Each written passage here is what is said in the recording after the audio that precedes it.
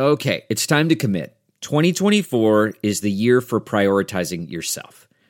Begin your new smile journey with Byte, and you could start seeing results in just 2 to 3 weeks. Just order your at-home impression kit today for only $14.95 at Byte.com. Byte clear liners are doctor-directed and delivered to your door. Treatment costs thousands less than braces, plus they offer financing options, accept eligible insurance, and you could pay with your HSA, FSA. Get 80% off your impression kit when you use code WONDERY at Byte.com. That's BYTE.com. Start your confidence journey today with Byte.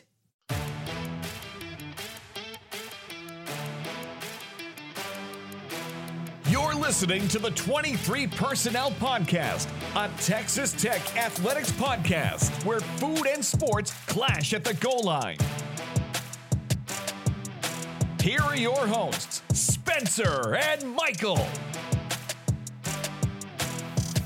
What is up, everybody? Welcome back to another episode of the 23 Personnel Podcast. I'm your host, Spencer, joined by Michael. Michael, what's up, man? Hey, do I sound different? Do I sound better? You sound great as always. Okay, well, I got new headphones, Oh. so I thought that might make me sound better. Does it work these, on your end? Is that how they work? Is that how that works? You sound great, man. Thank you. It's Are a these Christmas present? Christmas presents? Awesome. Yeah, not a big deal. The headphones, I'm rocking these over-the-ear headphones. I got them when I first started working at my current job, which was 6.5 years ago.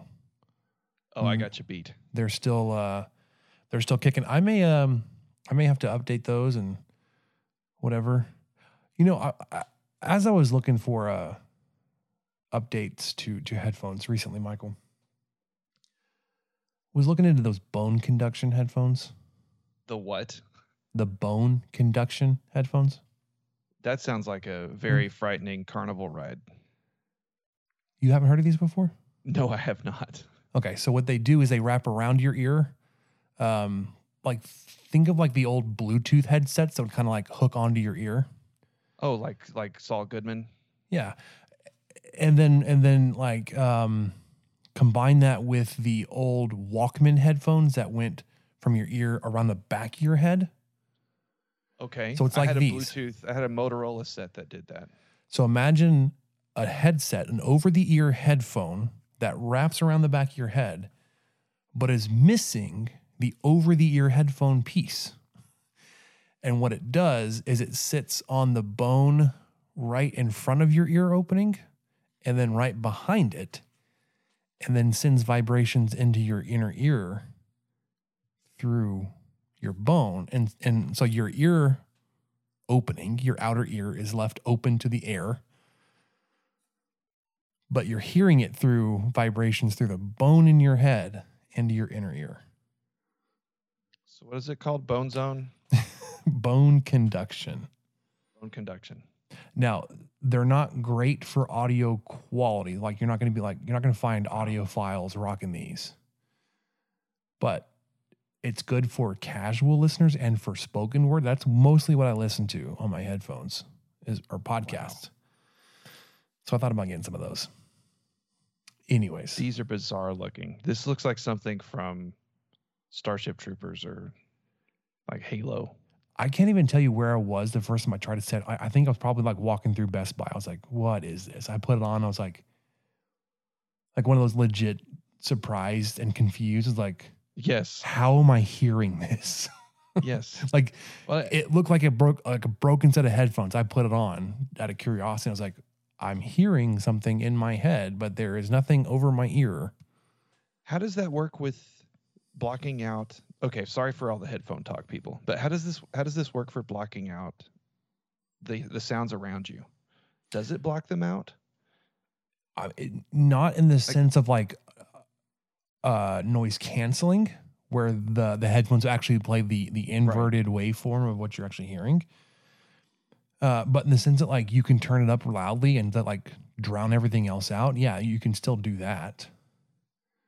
I think part of the appeal to some of these headphones is that you can still be aware of your surroundings. You can hear like somebody walk up to you, or you don't have to continue to like fuss with your headphones if you want to talk to somebody, Or like when I wear AirPods, like there are times I have to take an AirPod out to give the impression that I'm listening to them, even though I could still perfectly hear them fine without them. Like, it's more like I took it out. Now I can hear you better, even though I can hear them just fine. Anyways, the other issue with this is that I don't want to go into too many nasty details. In-ear headphones are just not a long-term solution for my body. Understood. Well, and So, a lot of maintenance. There's a lot of maintenance. And the over-the-ear headphones are just so big and bulky. Well, the over-the-ears, the set that, and my wife got me these. These are fantastic. I'm loving them. And she was really nervous about it. And I don't blame her. All right, so we're back. The board, Michael, has some gremlins in it, but you were telling us about your brand new headphones after we talked at length about bone conduction headphones, but yes. Well, these are not the bone conduction. They are good old fashioned over the ear headphones. And I asked for them for Christmas because I didn't know what to get either. And so that's why I asked my wife to do it, because I thought, oh, she'll pick out something great. And then naturally she fretted over it, because sometimes I can be picky about stuff like that. But I truly, in this sense, I just thought I want something that's wired. It goes over the ears. That's all I want. She got me something. It's fantastic. I don't even know the brand, but I'm really enjoying them. And they replace some Philips that I bought that are probably 15 years old. Oh, wow. And they still work great, but they started falling apart. You know, the little, whatever this stuff is. Yeah. The Princess Leia stuff that goes over your ears.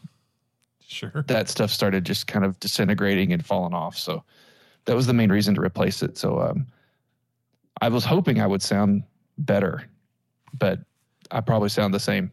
Yeah. The earmuff part on these, I was just looking at my 6-year-old, they're starting to crack. Yeah. So anyway, probably that West Texas, man. They're not West Texas tough. No. All right, let's jump into this episode, because one, Michael, we got a football game to talk about. The bowl game this week. We're recording on Monday, a day early. Michael's actually traveling to the bowl game. That's awesome. Which we'll talk about. But we've got the bowl game to preview, a few roster updates, go through the points of the game, give you our full Ole Miss preview, prediction, projections, all those kind of things. Maybe touch on some basketball, and then wrap up with what we learned. We've got quite a bit notated out in the "What Did We Learn" segment, so stay tuned.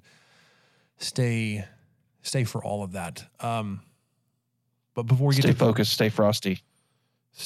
Do stay focused. We need to keep our attention on Ole Miss.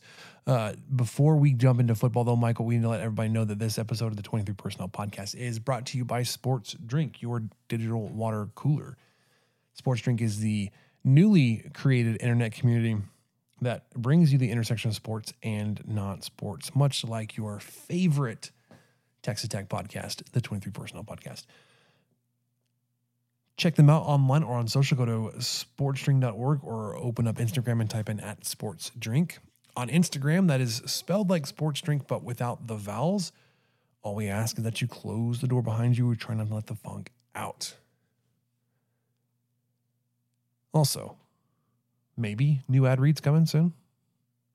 Maybe an exciting announcement to be made in the coming future. Coming soon. We shall see. A lot happening in 2023. I've got need to turn Do Not Disturb on. I'm now on my phone. That's awesome. Where this is fantastic. You getting some texts? No, I got a Twitter notification because our man Joey McGuire tweeted something. But that reminded me that he's not the only notification my phone might get in the next hour and a half. So, all right. With that, finally, let's jump into football. Okay, I'm ready. Chuck keeps it himself. Made two guys miss. Touchdown! To now the end zone. Picked off, and it's picked off. Pick six, Jeffers. Schlager able to escape, and then picked off. Back-to-back turnovers, and Waters running the other way. 20, Back down the 10, sideline. touchdown. Pick six, 70 yards. Marquise Waters. Play fake. Finds Tharp again, and he's in the end zone for his first collegiate touchdown. The deep ball down the middle, and it's caught. Touchdown, Texas Tech. Miles Price, 39 yards for the score. Play action, Purdy. Intercepted. Picked off at the 20-yard line. Smith to throw again. Has a man downfield, and Texas Tech finds the end zone. It's McLean Mannix. Brooks through the left side to the 5. Touchdown, Red Raiders. Smith buying a little time, throwing to the back of the end zone. Caught. Touchdown. Tied at 38, 3 seconds to go, 62-yard try. Garibay has his foot into it. It may be long enough. It is good. It is good. It is good. Jonathan Garibay has won the game with a 62-yard field goal. Oh, my God. Can you believe that? Wow! Sorry, Michael. Did not mean to cut you off and hit the music early. But it's excited, man.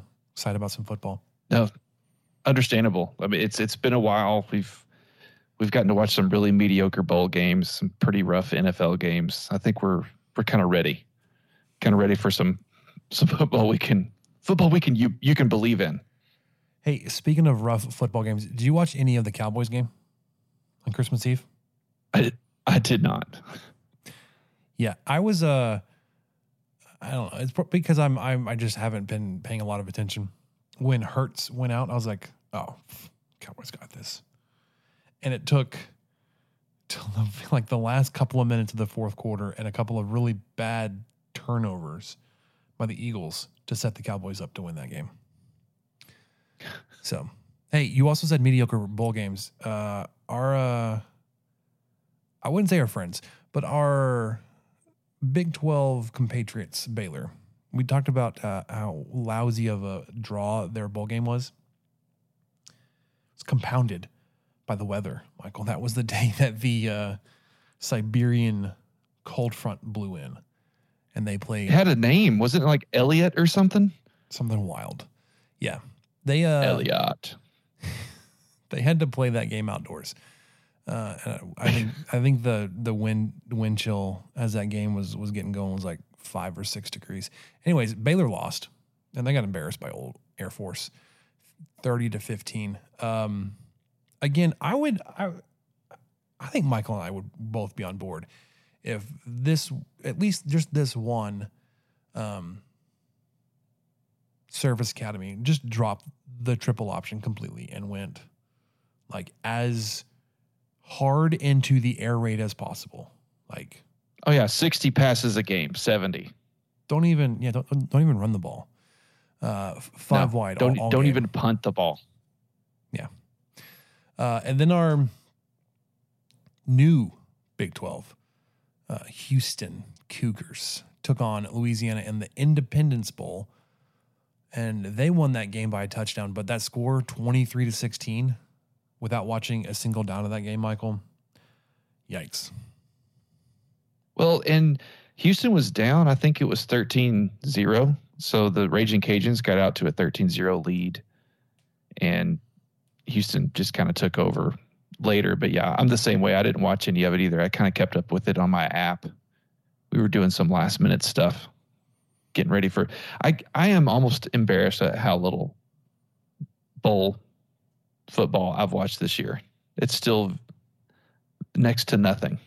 We got games until Wednesday. Yeah, we got games coming on tomorrow. Oklahoma State, Wisconsin, between two teams that, I mean, who knows what kind of teams are will be participating in that game, because Wisconsin replacing a coaching staff. Oklahoma State maybe should be replacing a coaching staff. I mean, is Spencer Sanders playing for them? I doubt it. I think Gundy's going to be their quarterback. But anyways, so Tuesday, Oklahoma State, Wisconsin. Wednesday, Duke, UCF, Arkansas, Kansas. Obviously, Texas Tech, Ole Miss on Wednesday. Thursday, the Cheez-It Bowl, Florida State, OU. That they can suck it. Also, Alamo Bowl that night, Washington, Texas. And then Saturday are the playoffs and New Year's Six, where you get TCU, Michigan, and Alabama, Kansas State. Did you see the most unfortunate news for our purple brethren to the north?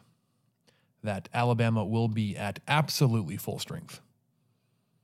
Oh, no, I did not.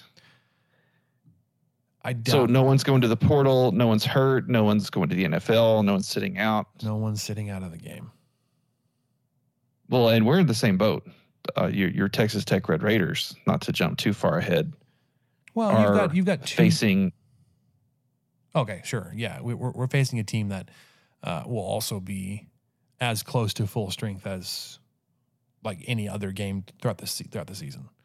I didn't see anybody that would be missing due to health, though, Michael. That may change. It may come out later or closer to the game that some guys will be sitting out, like you saw last year in the bowl game against Mississippi State. We found out like they basically had to replace their entire offensive line. And then for Texas Tech, you will be missing.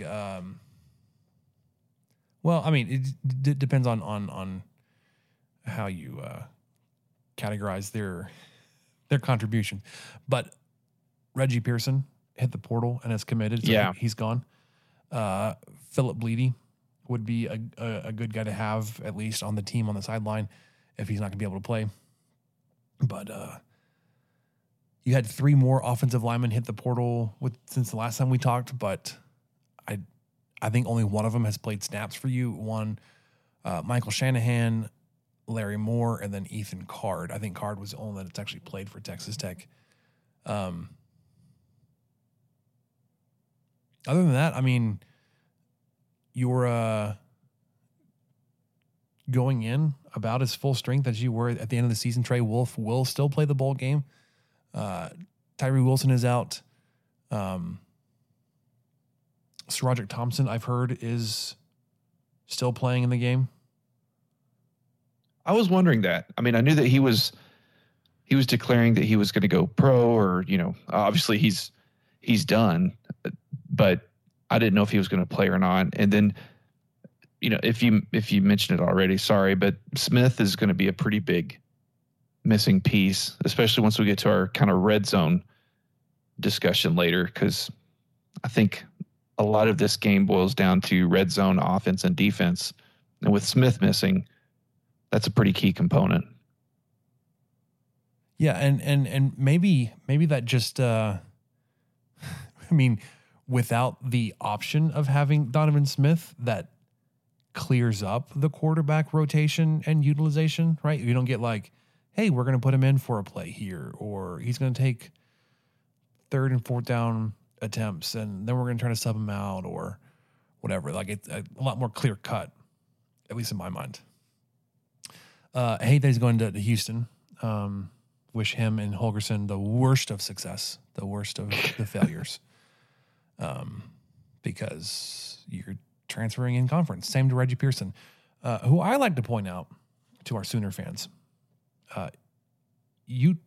Because one of them was trying to, I saw several of them, excuse me. I saw several Sooner fans on Twitter talking about how this is how it's supposed to be, that the best in the conference will just poach whoever they want, and they'll take teams' best players. And I was like, that Pearson wasn't even a starter for Tech, right? And that he graded out as one of the lowest pass defenders as a safety in the conference. But sure, go ahead and flex. That's cool.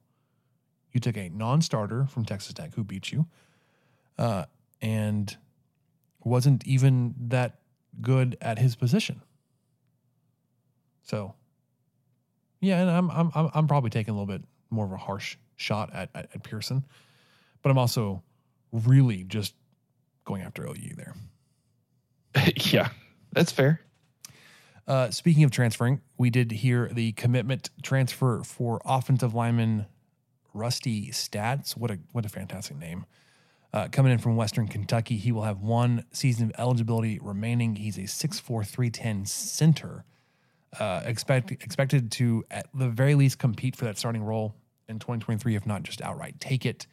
And with that, we'd expect a bump in your current center, Dennis Wilburn, out to guard. Stats was a 2-year starter for Western Kentucky. This past year was all Conference USA center, was on the Remington Award watch list, only allowed 1 sack and 562 pass block snaps, and not allowed a quarterback pressure in 7 of the 12 games that they played in. When I saw this tweet, because it was before their bowl game in 2022, he is rated as the 10th best graded center in pass protection. And then I believe it was Don Williams asked a question, but he at least tweeted about it, that McGuire was asked about what as of like this week, what the offensive line looks like for 2023. And he said left tackle Monroe Mills, left guard Cole Spencer, who was the other offensive line transfer from Western Kentucky that sat out this year due to injury, Stats at center, Wilburn at right guard, and then Caleb Rogers at right tackle. So that offensive line sounds pretty good to me, Michael.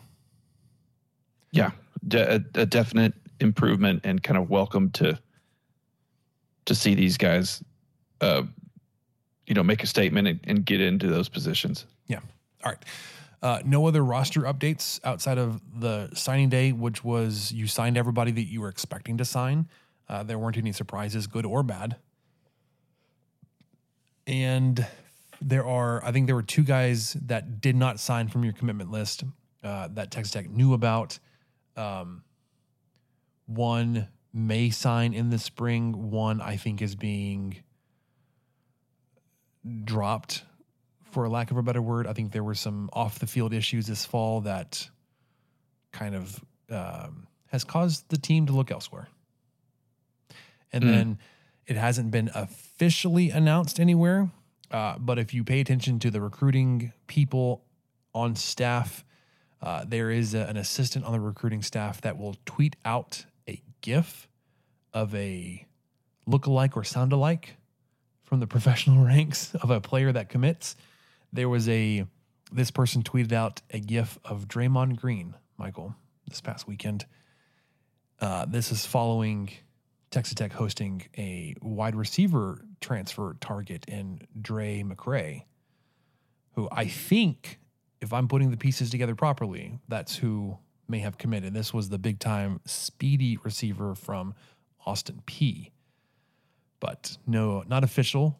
I have not seen that anywhere. I'm not like scooping a paywall here. I'm just going off of, he tweeted out a GIF of Draymond Green after the offensive staff said that Christmas came early and they got a big-time speed addition to the roster. So. Okay. Reading the tea leaves, the GIF leaves. Yeah. All right. Let's talk Ole Miss. Wednesday night, 8 p.m., late kickoff. Texas Tech is, or at least currently, 3.5 point dog. It opened at 4, settled at 3.5, so it's hasn't moved a whole ton, or at least hasn't moved a lot since, or the variance from when it opened to now. I mean, it could have gone Texas Tech +5, +6, but it's currently just a half point away from where it opened. Over under at 70, which feels like a ton of points. I don't know how I feel if the game gets up into the 70s in terms of like total points, but then, contrast that to Texas Tech, Oklahoma the last game was, 99 points. So, it's possible. Yeah.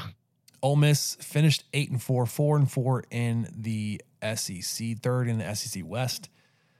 Michael, they had a little Cliff Kingsbury in them. Started off 7-0 this season, but went 1-4 over their last 5. That's not exactly how Kingsbury did it, but yes, but because they are in the SEC, they're still ranked in the top 20. Yeah, they're even though they finished on a 1-4 skid. Yeah, it looks like they were ranked the entire season. They started off 21st. They beat Troy, got to 22nd. Beat Central Arkansas, got up to 20th. Beat Georgia Tech, jumped up to 16th versus Tulsa. Beat them. Played, probably their best win of the season. Hosted number 7 Kentucky as they were 14th, and they beat them by 3. They jumped up to 9th in the poll. Demolished Vanderbilt, did not move. Beat Auburn by a couple of scores. Moved up to 7th. Then got absolutely drubbed by the LSU Tigers, 45-20. Dropped down to only 15th. They lost a game by 3.5 scores. Well, it was in Death Valley, and it was an SEC game, Spencer. You wouldn't understand. But LSU was unranked. Well, it's still LSU. It's a big brand. It's a brand. They've got a lot of talent. Brian Kelly likes gumbo, all that good stuff. Bounce back on the road at A&M. They beat them by 3, so they go from 15th in the polls to 11th. They jumped 4 spots after beating a terrible, there's my phone again, a terrible A&M team. Well, they weren't that terrible then, Spencer. And, it was a full raucous crowd at Kyle. There were 3 million people there. 3-point game, tough road win, tough environment. And then all of the respect to Alabama. They lost a very close to a top 10 matchup. Number 9 Alabama, number 11 Ole Miss, lost by a touchdown, and did not move in the polls. Stayed 11. Then they got absolutely drilled by Arkansas and dropped 3 spots. So from 11th to 14th, then lost by 2 versus Mississippi State on Thanksgiving, and has since settled at 20th. So if that SEC bias means anything. Anyway, so they finished 1-4. Their last 5, LSU, they lost LSU, beat Alabama. Sorry, nope. Lost LSU, beat A&M, then lost to Alabama, Arkansas, Mississippi State. In that 5-game span, Michael, they were scoring 25 points a game and giving up 34. And they dropped 7 spots in the rankings, having a negative 10-point spread or point differential. I mean, my goodness, if the AP voters don't just love them some SEC. You mentioned it. They have some draft eligible guys. They are expecting them to be participating and playing in the game. They have what looks like an absolute ton of guys in the portal, but when you drill down a little bit, there's like just a handful of snaps between like the 30 guys on the list on the portal. Yeah. So they're churning to some guys, which happens everywhere. They're not losing key contributors, at least to the portal. So they are on the receiving end on some good transfers, but that won't matter for this game. They're getting a former 5-star wide receiver from A&M. They got a good guy from, unfortunately, Louisiana Tech from Sonny Cumbie. Anyways, offensively, Lane Kiffin, head coach, de facto offensive coordinator. Michael, would you say that? Yeah. There's a guy on the staff listed as co-offensive coordinator, and I was just kind of like, I'm not even going to remember his name. They are. I don't think it's really, I'm sure maybe he just bounces ideas off Kiffin, because I think Lebby was a true OC. Yeah, and he's at OU. Wasn't he the OC? And then now the guy they have on staff, there's no OC on staff. It's just there's a co-offensive coordinator or 2. I would be kind of floating around. I'm like, okay. If I was the only co-OC, I'd be a little pissed. Like, there's only one of me, but I'm a co. Anyways, the Rebel offense we talked about before, but they are ranked 19th in S&P Plus. The team overall is 14th, whereas Texas Tech is 41st overall and 87th in defense. The 19th rated offense versus the 87th rated defense. They throw the ball about 29 to 30 times a game, but run it for 48 to 50 times a game. They are going to pound the rock. This is a team that on the year finished third in total rushing yards behind only service academies, Army and Air Force, wasn't it? Yeah. And I couldn't believe with how much they rushed the ball, how many yards per carry these guys are still averaging. I mean, we're talking 12 games into the season, and you're about to hear their two remaining running backs are averaging pretty much 6 yards per carry, both of them. Goodness. The team, Michael, for anybody that rushes, including sacks from the quarterback, the team is averaging 5.5 yards per carry. Offensively, well, and Dart's no slouch on carrying the ball. Let's start there. Let's start with quarterback Jackson Dart as a sophomore. Wears number 2, 6'2", 220 guy. On the year, he's completing 63% of his passes, 201 for 321 for 2,600 yards, 8.1 yards per attempt, 18 touchdowns to 8 interceptions. So it's not a great touchdown to interception ratio, especially when you consider they don't throw the ball that much. Well, comparatively, let's just say that. Comparatively, they don't throw the ball that much. 8 interceptions is quite a bit too high. On the year, he's run 117 times for 666 yards for 4.7 yards per carry. Has not scored on the ground. Averages close to 50 yards rushing per game, 46. But on the ground, they are led by freshman running back number 4, Quinshon Judkins. Just an absolute beast. 5'11", 210. He carried the ball 251 times on the season, which is just monstrous number. For 1,476 yards, 5.9 yards per carry, 16 touchdowns.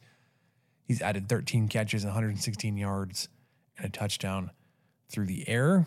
When Judkins needs a breath, Michael, they turn to former TCU running back, number 6, Zach Evans, 6'2", 215 running back.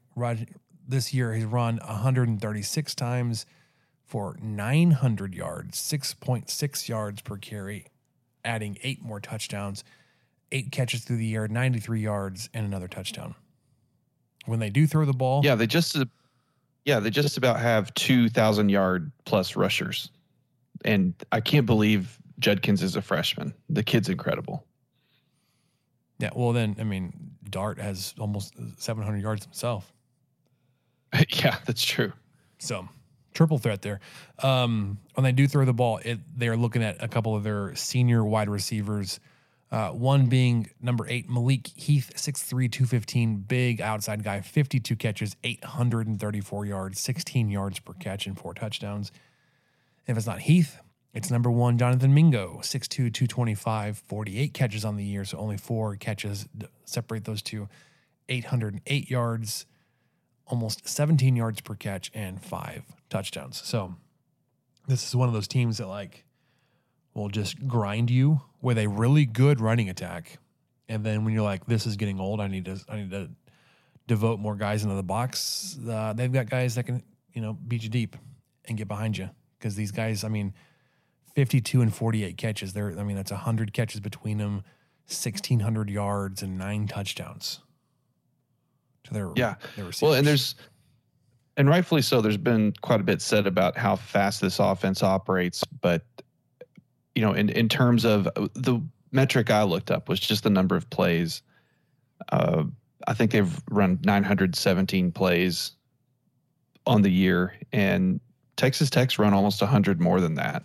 So it's a pace that definitely is something worth paying attention to, but it's not something that this scout defense or just the defenses in general probably have not been exposed to facing Texas Tech in practice. And I know that's just practice. We're talking practice, but it's because of the rushing attack. I'd imagine they're not able to get quite as many plays off as, kind of a more traditional air threat. But yeah, these numbers kind of surprised me a little bit, going through here, updating some things. They're built a lot like this year's OU team. It's pretty similar. Some wide receivers that can, when they do get the ball, they tend to have a first down. They're not just catching 5 or 6 yard outs or something. They're moving, and Dart's getting it to them. But yeah, this duo of running backs plus Dart, what he's able to do with his feet, it's going to be a big test for this defense. Yeah. And I would maybe push back a little bit when you talk about the offense has seen this, like, and the volume of plays. Yeah. But, I mean, when you're running that many plays, but they're all running plays, I mean, that's going to be, at least I think would be maybe a little more physically demanding, against the team, but we'll see. Because when they have we'll get to that in just a second. Defensively, really quick, they are led co-defensive coordinators Maurice Crum and Chris Partridge. They are 42nd in S&P Plus defense, going up against number 21 Texas Tech S&P Plus offense. So as good as your offense is, theirs is 2 spots better, at least according to S&P Plus. And they are 42nd defense to your 87th. They are led in tackles by senior linebacker Troy Brown, 6'1", 220, with 91 total tackles, 42 solo, half a sack, and 1 forced fumble. But, Michael, I think the big point we were going to talk about tonight, we mentioned it briefly last time we've talked about it, or you've tweeted about it, red zone, man. For as good as their offense is, and like even as I would say decent, because they're better than half in terms of defense. As good as both of their units are, when the ball is in the red zone, things just don't go their way.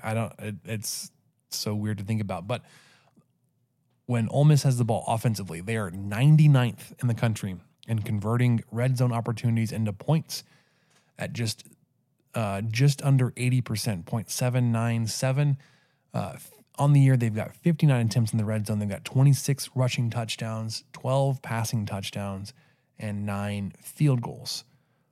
On the flip side of that, Michael, just to compare the Texas Tech offense, who is 8th in the country in converting points or red zone opportunities into points with 50 attempts, almost identical numbers though, 23 rushing touchdowns, 12 passing touchdowns, 11 field goals, but with 9 fewer attempts, that percentage jumps way up to 92%.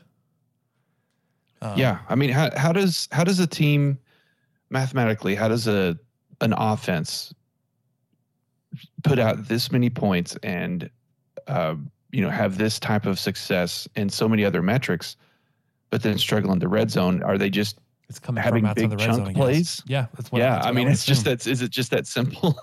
If you could keep them from beating you with the chunk plays, I mean, it looks like once they get close, they just can't finish off the drive. So we talked about the Ole Miss offense, 99th in the country. The Texas Tech defense is 9th in the country in keeping teams from converting red zone opportunities into points. 53 attempts, only 14 rushing touchdowns, 9 passing touchdowns, and 16 field goals for a just under 74% clip there. So a really, 99th offense versus 9th defense in terms of red zone efficiency. That's a pretty big advantage for Texas Tech. Defensively for Ole Miss, they are even worse. Somehow they are 121st in red zone defense. In 44 attempts, they've given up 13 rushing touchdowns, 17 passing touchdowns, and 10 field goals for a clip at 91%. So the Texas Tech offense scores 92%. The Ole Miss defense allows teams to score at 91%. The Ole Miss offense scores at just under 80%. The Texas Tech defense allows teams to score just under 74%. So the red zone efficiency in this game, I think, could be a huge factor, as well as turnovers, Michael. Ooh, yeah. Turnovers. They are +1 on the season, so they've turned the ball over 1 fewer times than they've forced a turnover, if that makes sense, if I said that right. But that +1 margin on the season is tied for 61st in the country. They've thrown 9 interceptions, lost 7 fumbles, and then their defense has caught 7 interceptions but recovered 10 fumbles. That 10 fumble recovery is huge because with that many of their turnovers coming on the fumble, to me, because the fumble is just so unpredictable, that just doesn't seem like something you can rely on. Right.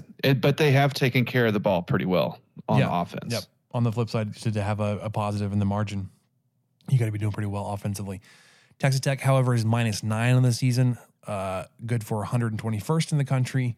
They've thrown 17 interceptions and lost 6 fumbles. Defensively, they've caught 7 interceptions and recovered 7 fumbles. So, red zone comparison, you've got a pretty good advantage over Ole Miss. Turnover margin, they've got a 10 turnovers over the season margin on you. Offensively, when Texas Tech has the ball, we're well aware, but they throw for 307 yards per game at 7 yards per attempt, run for 153 more yards at 3.8 yards per carry, convert nearly 42% of third and fourth down attempts, and score 33.6 points per game, whereas Ole Miss is allowing teams to throw 218 yards per game, 6.7 yards per attempt. Their rush defense is bad, Michael. 162 yards per game, 4.1 yards per carry. They do not get teams off the field on third and fourth down. They allow teams to convert just over 39%, but they do keep points lower, 24.2 points per game surrendered. When the Rebels have the ball, they throw for 230 yards per game at 8 yards per attempt. They run for another 262 yards per game at 5.5 yards per carry. They are really, really good at converting third and fourth down. If my math is correct, 48.5% there, and they score 34.2 points per game. Again, it just nothing else makes sense. The red zone stuff just doesn't make sense when their offense is so good. If you can pick up 5.5 yards per carry and you convert almost 50% of your third and fourth down conversion attempts, why aren't you scoring more points in the red zone? Anyways, yeah. It's weird. Defensively, Texas Tech is allowing teams to throw 248 yards per game at 7.8 yards per attempt, giving up 166 rushing yards at 4.2 yards per carry. So that's pretty identical to the Rebels defense there. Also allowing teams to convert 38.3% of third and fourth down attempts and giving up 29.5 points per game. So, having said all that, Michael, advantages here for Texas Tech, advantages there for Ole Miss. The over-under set at 70, Texas Tech at plus 3.5 points, 3.5 points. How do you see this game going? Is this a game where Ole Miss didn't want to be here, doesn't want to be here? Are they missing somebody key that comes up? Do they have an injury go down? Is there weird fluke fumbles? Do they drive all over the field but can't convert into points? How's this game go, Michael? I'm hoping that's what happens. I mean, I hope they get stuck in the red zone and just have to settle for field goals or turn it over on downs or whatever. But I'm going to take – I just think this – and maybe it's because I'm going and I want it to be kind of crazy, even though that's kind of an insane thing to say. I'm taking the over, first of all. Just throwing that out there. I feel like if Arkansas scored 42 on this team, I think Tech has a chance to do something similar. Ole Miss, I'm going to go the opposite and think that they have something left to prove. They have something left that they need to show that the season didn't end on that 1-5 skid. That they need to show something positive. I think that could be what's motivating some of these players to stick around rather than go ahead and start training for the combine. So I'm going to read into it that way. I have no insight behind that aside from this kind of reminds me of, like you mentioned it already, 2012 Kingsbury, start off 7-0, go 0-5, kick tail in the Holiday Bowl. That I could kind of see this type of team emerging from Ole Miss. And so I'm going to say that both teams, quote unquote, want to be there. I know that Tech's fired up. They're ready to play. McGuire's going to have them ready. And I'm just going to assume the same with Ole Miss. So I'm not going to go down those roads, but I'm concerned about this rushing attack. It's going to be hard to stop them, and I do think they will get those big plays. I think those receivers may come up with some long plays. Heath or Mingo might break off for a couple of touchdowns, 30+ yards, maybe longer. Some of these running backs, these guys can break for 30+ yards just on a whim.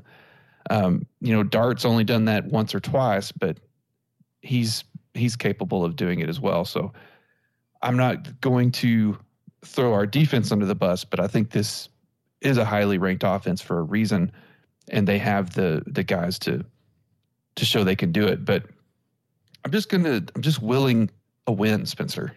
I want Tech to win. So I'm just going to say they're going to win.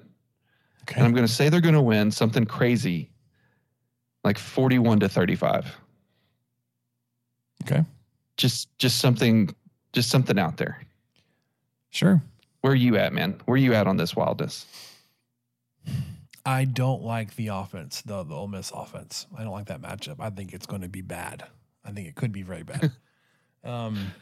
Because I was looking and their defensive line too. My goodness. Or I'm sorry, I said the wrong thing. Their offensive line, and we don't have Wilson, and that offensive line. If you've got a 1,500-yard rusher, you've got a damn good offensive line. Yeah. And so we're missing our top 10 draft pick, possibly top 5 draft pick, depending on who you look at, to help kind of mitigate that up front. Yeah. Defensively, they are, sorry. I don't know how this stat is ranked on the sacks, because it's giving a offense rank for sacks for Ole Miss at 22nd. Now, granted, they don't throw a ton of attempts. So they don't throw for a ton of attempts. I don't know if this is and on a per attempt basis or just number of sacks given up, but they're 22nd in the country in sacks. On the flip side, they are 27th for defense on getting sacks, where Texas Tech is 113th on sacks allowed. So I want to see a lot of points, because I think if you're getting, I want to see a closer game with a lot of points. I don't want to see a lot of points from just one team, because that comes just to be a more entertaining game. Ultimately, like I don't know if this is a coping strategy, but I've taken the stance of, like, win or lose, like the value of a bowl game is going to be behind you before you even kick off, right? You've got all of the extra practices, all the time with the team. You do get one more game, but with the signing day, you don't need that extra game to prove anything to recruits. It really does make it more of an exhibition for the bowl game, because you're not in the playoff, you're not in New Year's Six, and signing day was last week. So I want to see a lot of points. 70 over under 70, I think is high, but I mean, man, if you're getting like your score is hitting the over 41-35, give me something like I don't know, like even higher than that. Let's go like 45-41. Just points. Just give me the points, man. Just let's go. Let's hit the over. Let's have a fun time. If Texas Tech ends up losing this game, I mean, it'll be frustrating in the moment. I mean, there'll be a lot of people mad and upset about it, but ultimately, really, it doesn't matter, right? Like I said, the benefits will have already been, realized with all the extra practice, all the time together as a team. So, just give me a lot of points and a fun game. Yeah, well, and let's say this too. McGuire's gotten a lot of things that Tech hasn't had in a long time. the best recruiting class since 2011. First time to beat UTOU ever. I'm just rattling off the ones that everybody's been saying the last month. First winning conference record. Yeah. Man, I couldn't think of the word. First winning conference record since 2009, I guess, or was it 2008? So let's go ahead and go with first 8-win season in a long, long time. Let's just go ahead and throw that in there too. 10 years? Yeah. Yeah, it was 2012. I think that was it. Good times. Yep. All right. At least one of us will be back for a post-game breakdown. Michael may be, because he'll be at the game. He may be unable to join me. I mean, I'll do it regardless because it's fun. Yeah, well, if you see a guy in section 124 wearing a 23 personnel cap, come talk to me. Come say hello. Yeah. Hey, speaking of saying hello, are you going to the pregame festivities? I will not because I will be rolling in hot. We're staying with some friends in Cyprus, and I'm bringing our 5-year-old with us, but she's gonna stay with our friend in Cyprus. She's not gonna come to an 8:00 kickoff in Houston after a full day of travel. I think that would just be bad for everybody. And she's kind of been under the weather lately too, so hopefully she's bouncing back. But anyway, so dropping her off with friends in Cyprus, then heading to the game. Then going to stay in Cyprus for the next couple days. Try to hit up NASA. Go to a couple other things. Kind of make a week of it. And I am the most excited out of my entire family going to NASA. I think my 5-year-old's going to enjoy seeing rockets and stuff. It's going to be cool, but they're big, man. But not quite the same level as dear old dad over here. Yeah, I've been to Houston, at least according to my memory, once, and we went down to NASA and then came right back, and it was a blast. A blast there. Hey, hey, that's a good one. Hey, let's jump into basketball. Let's do that real quick, and then we'll wrap up with what we learned. Okay. Here comes Stevenson. Spins. And it is stuck back by the freshman sensation Smith. Pass over the top. McCormick in a crowd stripped by Owens. Moretti on the run. Bounce pass. Here's Culver. Evans. Yes! Game over. Mooney with a crossover and the lob to Owens. Now the shot clock is at 3. Mooney spins, fires. Oh, he got it to go. Edwards with a 3. Good! What a shot, Kyler Edwards. Moretti doubled into Tariq Owens, who puts it down. Moretti. Odiasi crowbars it in. Shot clock down to 5. Got the screen. Here's a 3. Good! Culver got the separation. Oh, big shot. Step it up big time. Dagger. Culver with the dish. Odiasi. And one. He can tie it at the line. That's it. There's a new member of the Final Four Club, and they hail from Lubbock, Texas. All right, Texas Tech coming off of a huge victory over Houston Christian, expected as such because they were, according to Haslametrics, the 351st worst team in the country, or however you want to say that. They were 3-10, or they are 3-10 following this game. But Texas Tech defeats them 111-67. This is your second straight 100-point game, and it was like a top 10 scoring game for Texas Tech, like all time. Yeah. Sorry. Yeah, you had two Red Raiders score 22 points, Davion Harmon, Kevin O'Banner, and then you had two more in double figures. Daniel Bacho did come back and play. He had 12 points, and Jalen Tyson had 11 points. Nobody played more than 29 minutes, which was Pop Isaacs. He only had 6 points on the night. Robert Jennings, the other starter, had 8, but you had some production from the bench all up and down. Kerwin Walton gave you 8 points in 11 minutes. Lamar Washington, 7 points. KJ Allen, 6. Elijah Fisher, 5. Demarion Williams, 2. CJ Williams, 2. You shot 62.5% from the field. You were 40 of 64 on the night, the afternoon. You shot 41% from 3, and you took 28 free throws, and you connected on 22 of them. Good for 78% while holding them. A team that shoots a lot of threes. Volume jump shot shooting team to 36% from the field, 37.5% from 3. They were 9 of 24, and they took 26 free throws, hit 14. So good for 54%.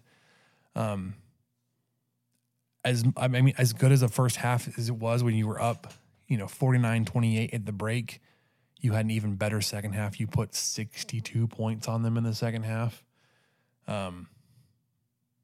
It was just dominant start to finish. Yeah, not a whole lot to learn from this one aside from it was good to see Baccio back, even though he wasn't able to start. But like you mentioned, got in there for 22 minutes. Tech forced 24 turnovers off Houston Christian. I think they had quite a few points off those turnovers. They had 35. Good production from the bench, 42 points. Of course, Baccio was 12 of that, since he's technically off the bench in that game. It was fine. According to Haslametrics, Houston Christian is the number 351 team in the country. Mm-hmm. And, Haslam had Tech projected to win 87-56. So it was going to be a 30-point kind of game anyway. But it turned into be a little bit more than that. And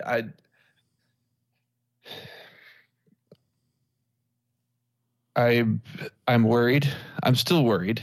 Yeah, it's fine to be still worried. Like just because you scored 100 points against 2 really bad teams doesn't mean like the concerns we had a couple weeks ago are gone. Well, no, and looking at the metrics, Tech's barely shifted at all. They have barely moved the needle. In KenPom, the opposing defense dropped from 312th to 346 these last couple games.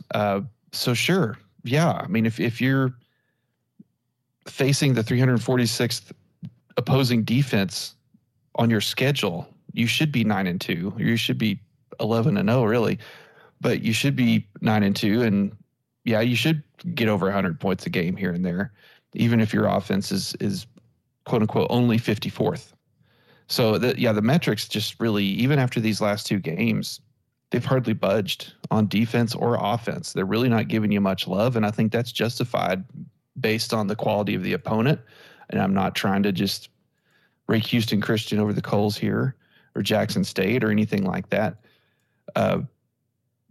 Programs are on different levels, and they've got work to do just like Tech does. But Tech's about to face another one with South Carolina State coming to town. They're 340 based on Haslametrics. This is supposed to be another, it's a 28-point victory according to the score prediction. But, South Carolina State is 2-12 on the season. Their only win was against East Carolina. Somehow they beat East Carolina on the road by 5. And then they beat Samford at home by 1. So not a good university, or not a good university. I'm sorry, that's not what I mean. Not a very good team coming to town. Although they did lose to very interestingly named Longwood University out in Farmville, Virginia. Did you know about Longwood, Spencer? I've not heard of this university, no. You'd not heard of Longwood? Well, the Longwood Lancers defeated South Carolina State 104-77. This team has given up 100 points 3 times so far this season. Kentucky put up 106 on them. Wake Forest put up 105. And Longwood put up 104. I wonder if Texas Tech will put up 103 just to round out those steps there, but they give up a ton of points. I mean, they gave up 70, which is interesting. Like opening night, they played South Carolina. They lost by 3. Then they lost to Tennessee State the following game, which is just rough. They gave up 80 points, 96, 106, 72, 105, 90, 68 against East Carolina. That was one of their wins. 88, 81, 89, 94. The win against Samford, they 61 points. Long one 104. So they give up a ton of points, Michael. Yeah, and I'm been impressed with Tech's production on offense. I think they shot a lot better last week against Houston Christian. I mean, they were almost 60% from the field in the first half, and they were 67% in the second half. I mean, if you go 40 of 64 on the day in any game, you should probably win. But I just know that they're not going to get those kinds of shots once they're facing better opposing defenses. So I think there has been some progress in there, but I'm holding court until Big 12 play starts. We can really kind of see what these teams can do. Yeah, well, Big 12 play starts this weekend, Michael. Yeah. But to your point about some shift in the offense, I haven't tracked this for games and how it works out for how good the offense looks versus how many assists. I just remember this being pointed out on the game or during the game. Texas Tech had 27 assists on 40 made shots. This was not a solo shooting team. This was a team effort. So there's that. Looking ahead to TCU, we talked about, let's do the updates for rankings really quickly for Texas Tech. Ken Palm has you at 33rd. It's a few steps up. So even though you did beat a bad team, you beat them in such a way that you actually did move up. Your offense and defense all moved up a couple of spots, according to Ken Palm. Haslametrics bumped you up a couple of spots as well. You saw a much larger positive bump for offensive efficiency and defensive efficiency. And then T-Rank moved you up 4 spots. Again, a couple spots up in offense. 4 spots in offense, 2 in defense. With South Carolina State on this week. Sorry, I just blanked. TCU on Saturday. You're on the road.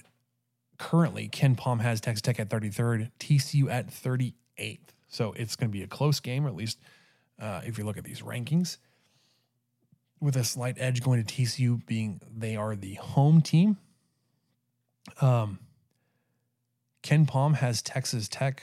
We just said it at, what was it? Haslametrics 45. TCU is at 38. And then for, I'm not looking up the T-rank stuff for TCU. Anyways, TCU is currently a ranked team at 20th. You will play them New Year's Eve, Saturday morning, 11 a.m. on ESPNU. We will not be starting our basketball post-game shows just quite yet, being it a holiday of sorts. Michael will also be traveling, and then we will be recording coming in hot during the Kansas game. Will be especially entertaining to listen to us record as that game is wrapping up. The TCU game is a projected, 3-point loss, and Kansas the following Tuesday, the 3rd, about 5-point loss. You will be hosting Kansas, so unfortunately that may be the end of your home win streak. We'll certainly see. Texas Tech has extended that out to 28 games now, stretching back into the 2020 season. And then we will get our basketball recording schedule fully underway. But we've got a couple of ranked matchups following the final non-conference game on Tuesday against South Carolina State. So, basketball season's upon us. Obviously, conference season is upon us, Michael. 19 regular season games. 20 regular season games to go. 2 non-conference games because you got the Big 12 SEC Challenge and then your 18 conference games. And then the tournaments start, man. Baseball, we're 6 or 7 weeks away from that starting up. Yeah, February is is it the Shriners Classic in Houston? Mm-hmm. Little League Baseball is going to be starting up pretty soon. Get everybody's favorite update. It starts first. It's probably going to be, I would imagine, the first week of Little League Baseball, there's going to be like another ice storm. Yeah, well, the positive for the Rogers household, even though we are still waiting on a final decision on Grayson, whether or not he wants to play, I assume he's going to say yes, but I don't know. I'd be a little upset if he said no. Will not be coaching. We just will not do it this year. Not doing it. Decided foot down. Samantha won't let me. Now I'm on record with you guys. Michael won't let me. So the Little League update will be from Dad in the stands. So hanging up the old cleats, huh? Well, at least for this season, because the baby's going to be born like right as the season's supposed to be starting. You got to yeah. I'll probably not be coaching again until Hayden gets into sports, and we'll see if we can get that bruiser into baseball. He was throwing a football last night, Michael. This dude's 2 years old. He was throwing a football across the living room with a spiral leg. Dude, what is going on? So we just hope he's got some mental intelligence, because his physical attributes are developing, right? He's 2, right? It's fine. He's not as dumb as we say he is, but there are some definite differences between he and his brother at this point of their developments. Just put it that way. Sure. Yeah. For whatever reason, Hayden is a physical, more mature physically than our oldest. Wow. Let's talk what we learned. Let's wrap this up, Michael. Okay. I'm going to put you on the spot. There are some questions here. Give you the space to air some grievances if you have some. Give us your favorite Tech or just general sports memory from the year, since this will be our last podcast together for 2022.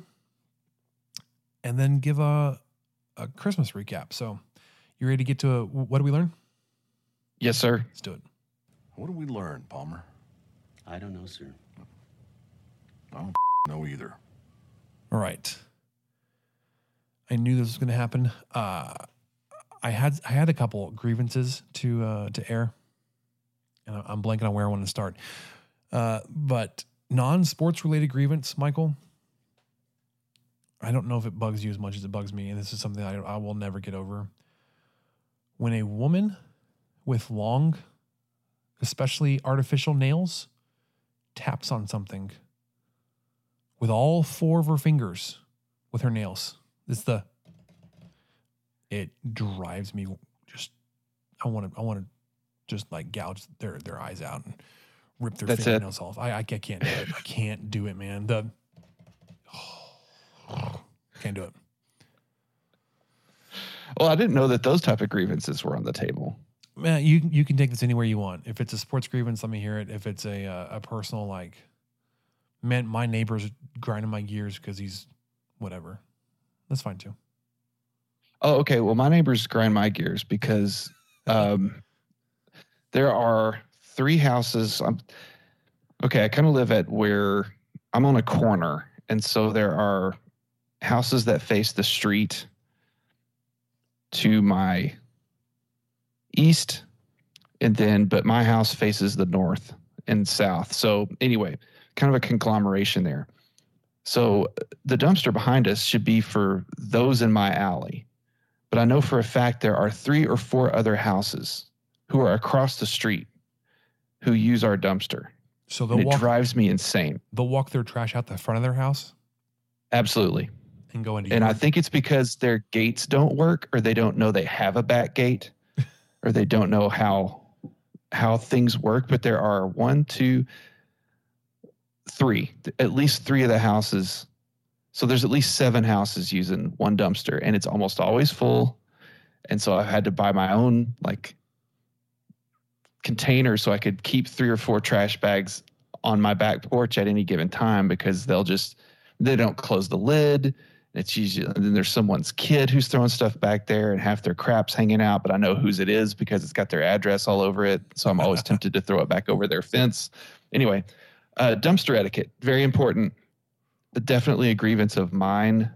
Use the dumpster in your alley, because what's really frustrating is when our dumpsters get really full, like especially this time of the year, because you have the guys aren't coming around as much, they're on break too, and you've got more trash because you've been hosting people and you've got wrapping paper and all this other stuff. So several times I have thrown a bunch of trash in the back of my truck and gone behind these people's houses. Nice. And emptied them into perfectly empty. There's like 2 trash bags in their dumpsters behind their houses.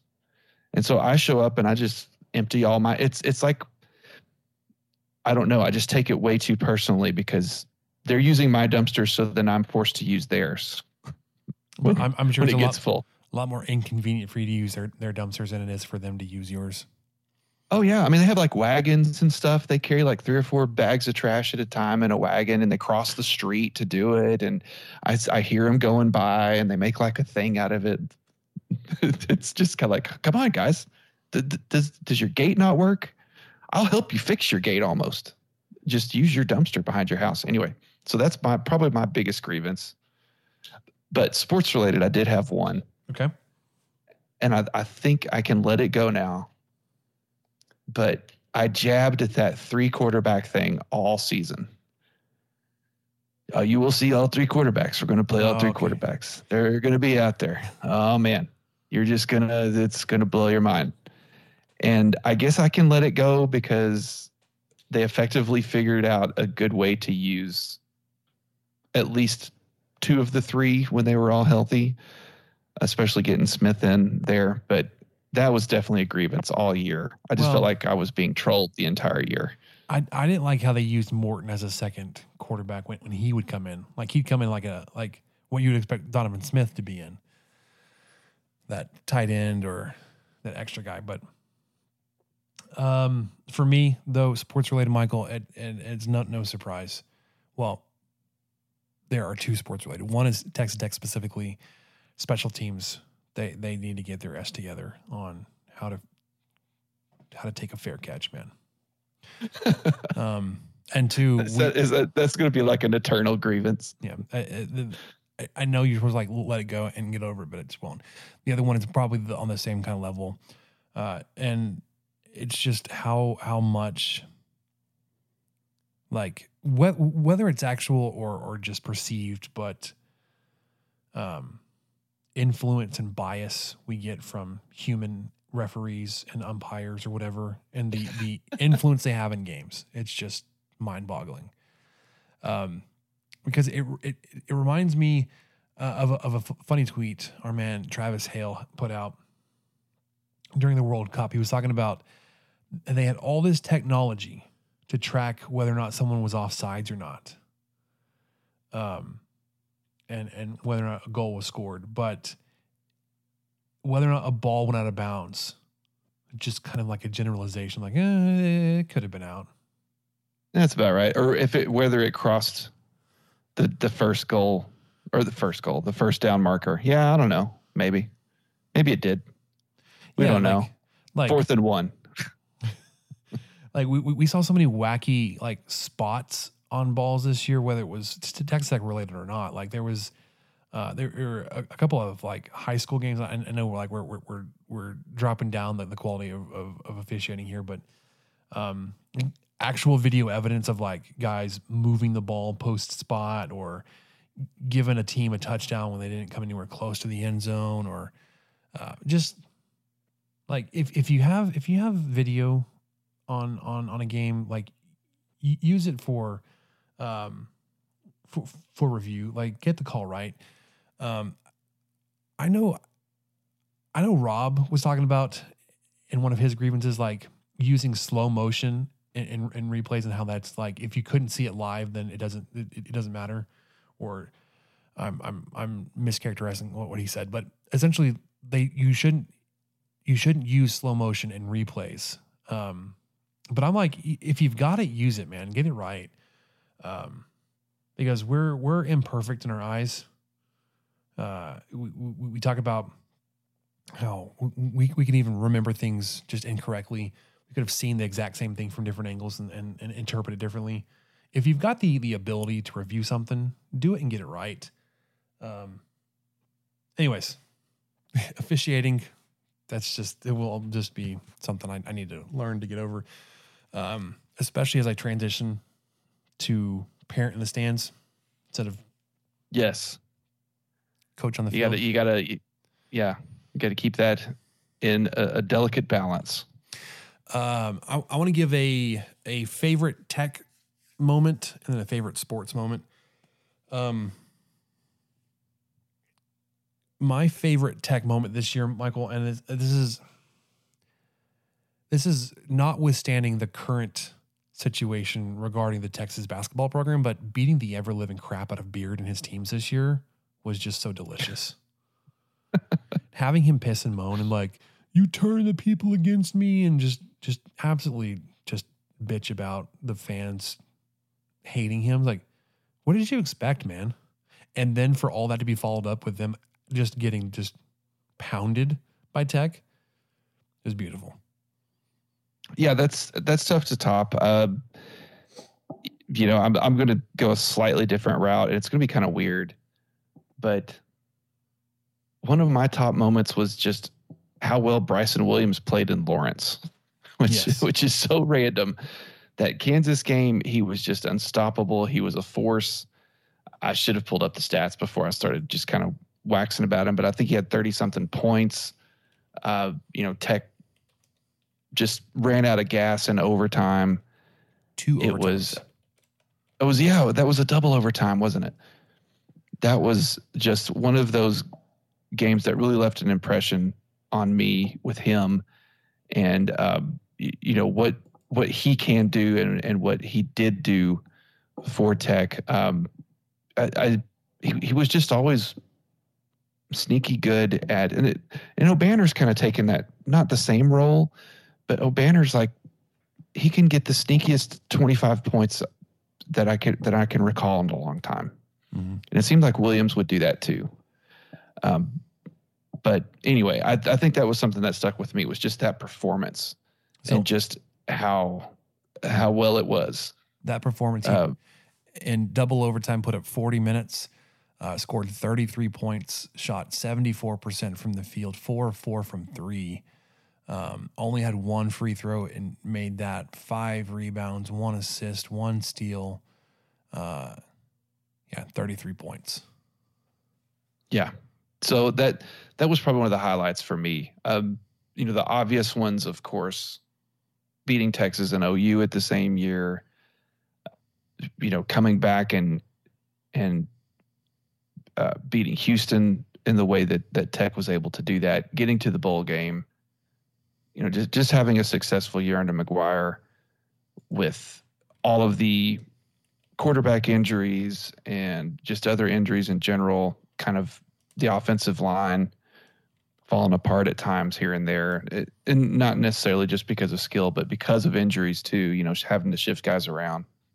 I just think that's kind of a abstract highlight, but that's a kind of a highlight for me of the year, is just seeing that football team continue to do what they did. I kind of blanking on how baseball did at this point. I probably should mention them in some form or fashion.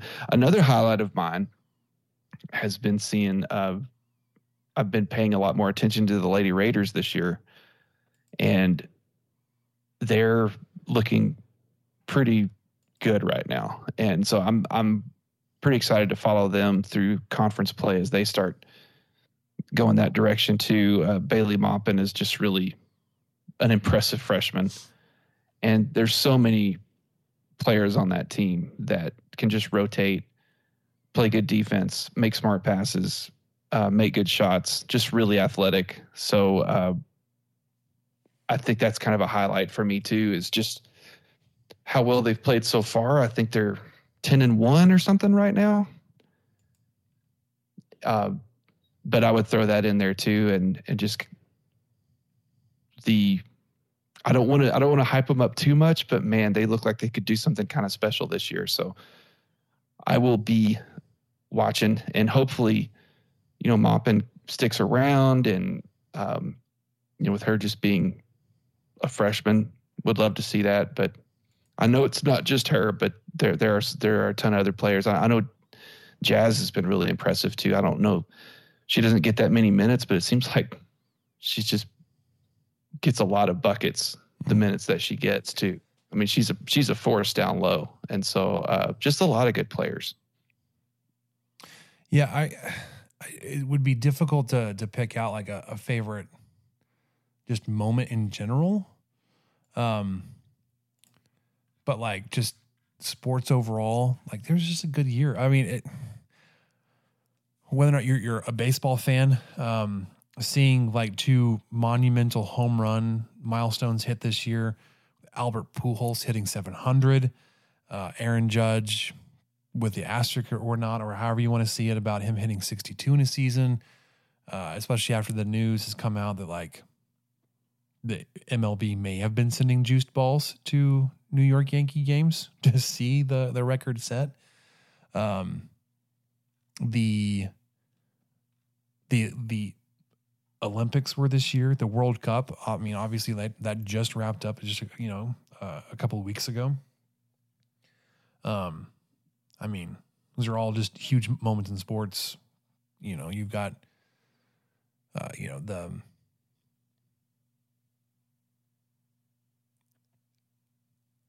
I was thinking about this. Sorry, the Super Bowl it was like so long ago. Like, I got the Super Bowl.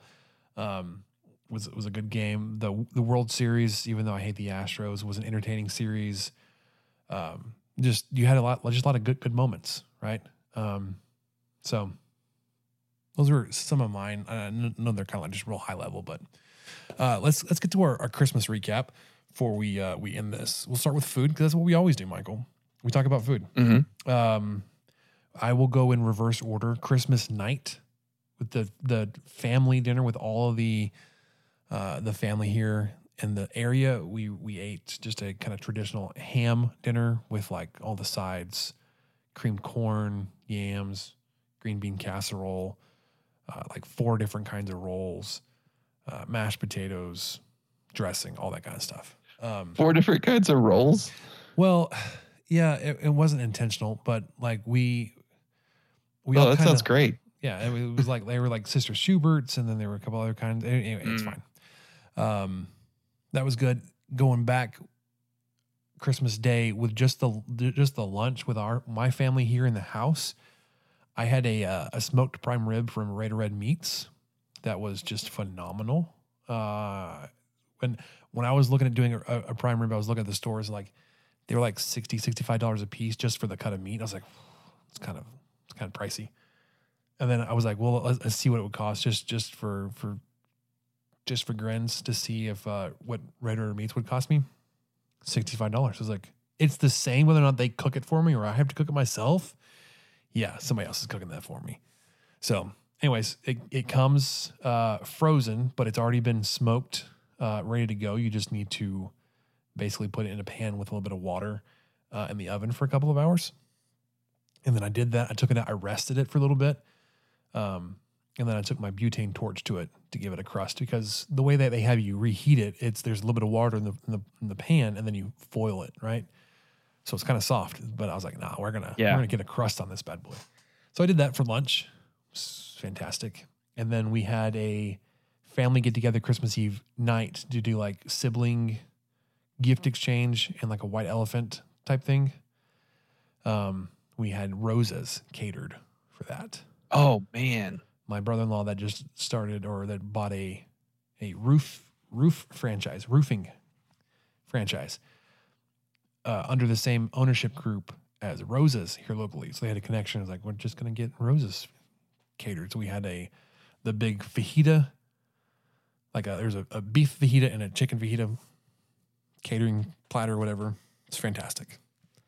What about you? Their fajita meat is just, you can't beat it for the price and for the consistency, in my mind. Okay. Really jealous of that because this whole time I feel like my mother-in-law moved here from Florida, grew up in Kentucky. So she's lived in SEC country all her life. And then so she moves to Lubbock last summer and she just kind of still brings it up and we don't even think about it. But man, y'all eat Mexican food a lot. And it's just not her thing. It's not her favorite thing. And she really likes whatever Mexican food they had in Kentucky and Florida, apparently, which I don't know what it is, but every time she's tried Mexican here, she hasn't really cared for it that much, but she keeps trying, to her credit. So anyway, it's just kind of, so my wife and I we've kind of noticed that, like, oh yeah, I guess we did go. I guess that would be considered Mexican. We did do that like 3 times this week or 2 nights in a row or more. So anyway, all that to say, I haven't had Mexican food in probably like 4 days and I'm jonesing. So roses sounded really good. Christmas Eve, I kept mentioning my 5-year-old earlier. She turned 6. She turned 6 on Christmas. Okay. And I've already forgotten, or Christmas Eve. So, well, that was only 2 days ago, Michael. I know, man. A lot's happened in 2 days. So I have a 6-year-old now, and we went to my mom's house, and she kind of had like a more traditional Thanksgiving or Christmas, ham, beans, tons of snacks. Those little pinwheels. I'm a sucker for those pinwheels. I'll just eat those. Forgot to say about all the snacks we have here, but I'll get to that in a minute. Oh yeah, the snacks were insane. She always goes way above and beyond. So, she had some tamales. She picked up some tamales from H-E-B and had steamed them to heat them up, and they were delicious. So great dinner there. And then Christmas Day, we did mashed potatoes and green beans, and my wife made these little, I can't even tell you what they were, but they were kind of like pesto croissants with Parmesan cheese. They were excellent. Okay. And then I did the beef tenderloin on the Weber. Oh, nice. And it turned out even better than last time, I think. And was really delicious. So I had a pretty good couple days of eating. Then today there was just enough leftovers from a couple of things. So I just ate really weird all day today. I'm looking forward to tomorrow, kind of getting back to a normal thing. Oh, my wife also made like a brownie turtle pie. Okay. Yes. I'm interested. It was like Oreo crust. And then the pie itself is almost kind of like a really gooey brownie. Okay. And then on top of it, because she's allergic to pecans, but not like deathly allergic or anything, she just didn't want pecans in the pie. So she just put some pecans on top and then drizzled like the caramel sauce on top of those. And so the trick is you get you a piece of that and you put it in the microwave for like 15 or 20 seconds. And then everything's all melty and gooey, and it was really good. Okay. And she made caramels too. She makes her own candy a lot, and her caramels were, she got them down. They were so good. They've been good every time she's made them, but man, this was her best batch yet. So my mom came and she's staying with us. She brought like 18 different candies and sweets and snacks. One of them we actually talked about on the podcast. She brought a box of the Collins Street Bakery fruitcake bites, the petites, and she brought the chocolate covered version of it. So I tried one, and I will report to you it is still fruitcake, regardless if it has chocolate or if it's just a single bite. It's just fruitcake. So you're not a fan? No, I wouldn't go for that over anything else she brought, which includes like fudge and these ranch / dill seasoned oyster crackers. If you're going like a savory route, or oh my goodness, yeah, all kinds of good stuff. And then there's this box of chocolate covered petites. I was like, nah, I'd pass. You have other good sweets here. All right, wrapping up with interesting gifts, Michael. I know it's not interesting because it's just cash, but I got cash and enough that I think I'm going to go buy a Blackstone. Hey, that is interesting. I'm going to get the not the 36-inch because I would never need something that large with all that space. But there's a 28-inch like Pro Series, which I think may be like specifically branded and sold to Walmart. But anyways, that version of it, it's got tables on both sides. It's 28 inches, like a little bit smaller. We don't have a huge back patio, and it'll get bigger in the spring when we do all of our concrete work and extend all that kind of stuff. But we don't have space for a big Blackstone. But there's that. There's that. And then I also got an Aero Garden, one of those. It is a hydroponic indoor like herb garden where you can grow like just small batches of specific herbs or whatever. Like you can grow vegetables in there if you wanted to. But the seed starters it came with were there's like thyme and basil and mint. And so on top of my, my weed growing tent that I'll use for peppers, I got a hydroponic herb garden. So, well, I think I think there was some collusion. I got a couple of gift cards for No Free Ads for Outdoor Chef, which is a great place here in town. So I'm excited to go there, spend some money there. I got Top Gun Maverick on Blu-ray. I watched that on Vudu a couple nights ago with my mom, who hadn't seen it yet. She was thrilled. She loved it. I'm absolutely I can't wait. I'm going to set out like a time to where I can just watch the whole thing with my headphones blaring as loud as I can. And then the other thing I wanted to mention, my 6-year-old, they had this little store up at her elementary school, and she took up some money and she bought presents for her mom and I and her 2 grandmothers who live here. And we were all dying to see what she got because it was all wrapped when she came back, and she wouldn't tell us. She kept the secret this whole time because they did that probably late November. I think it was not long after Thanksgiving that they did that. And so what I got was a magnet that says "World's Greatest Dad." Nice.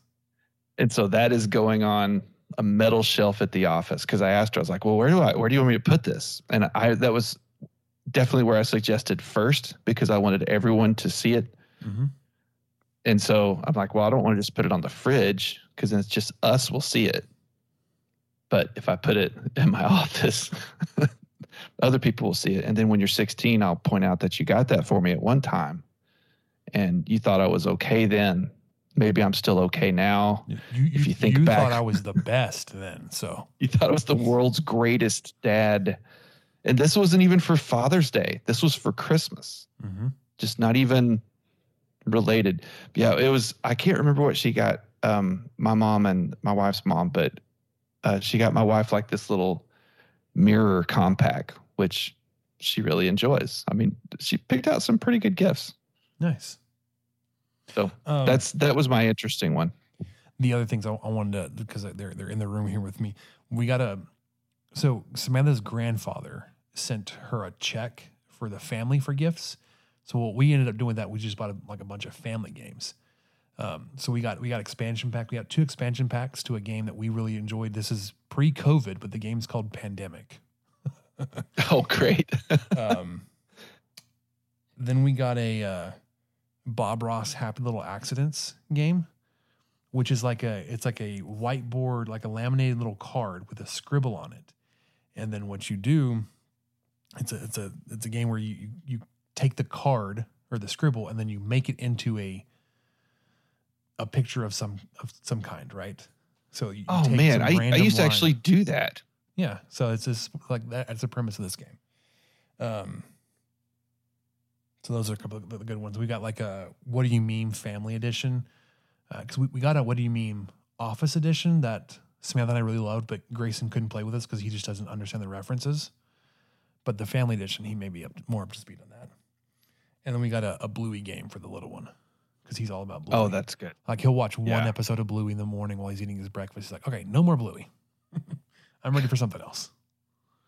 Yeah. Anyways. Yep. Well, I hope everybody else's Christmas and holidays were as well enjoyed as ours were. Certainly appreciate everyone hanging out with us, the 23 Personnel Podcast, for year number 5, Michael. Season number 5 in the books. As we come to the conclusion of 2022, we will have a post-game instant reaction for the bowl game on Wednesday night. And then we'll come back at you in the new year, get you ready to go with all kinds of basketball and baseball. Hopefully some new exciting news to share with you then. But again, hope everybody's holidays were great. Hope you guys stay safe for New Year's. Really appreciate you guys hanging with us. So that'll do it for us in the 23 Personnel Podcast. For Michael, I'm Spencer. We'll catch you guys next time.